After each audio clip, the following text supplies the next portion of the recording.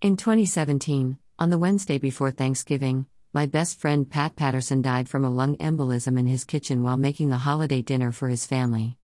We met the second week of college and became fast friends. I have always been amazed that such a smart, outstanding man like Pat wanted to be such good friends with me. He was always the logical Mr. Spock to my outrageous Captain Kirk. I was so glad when he fell in love and had a family. I know that this holiday will always be so hard for his wife and daughter. They are strong people, and I am proud to know them.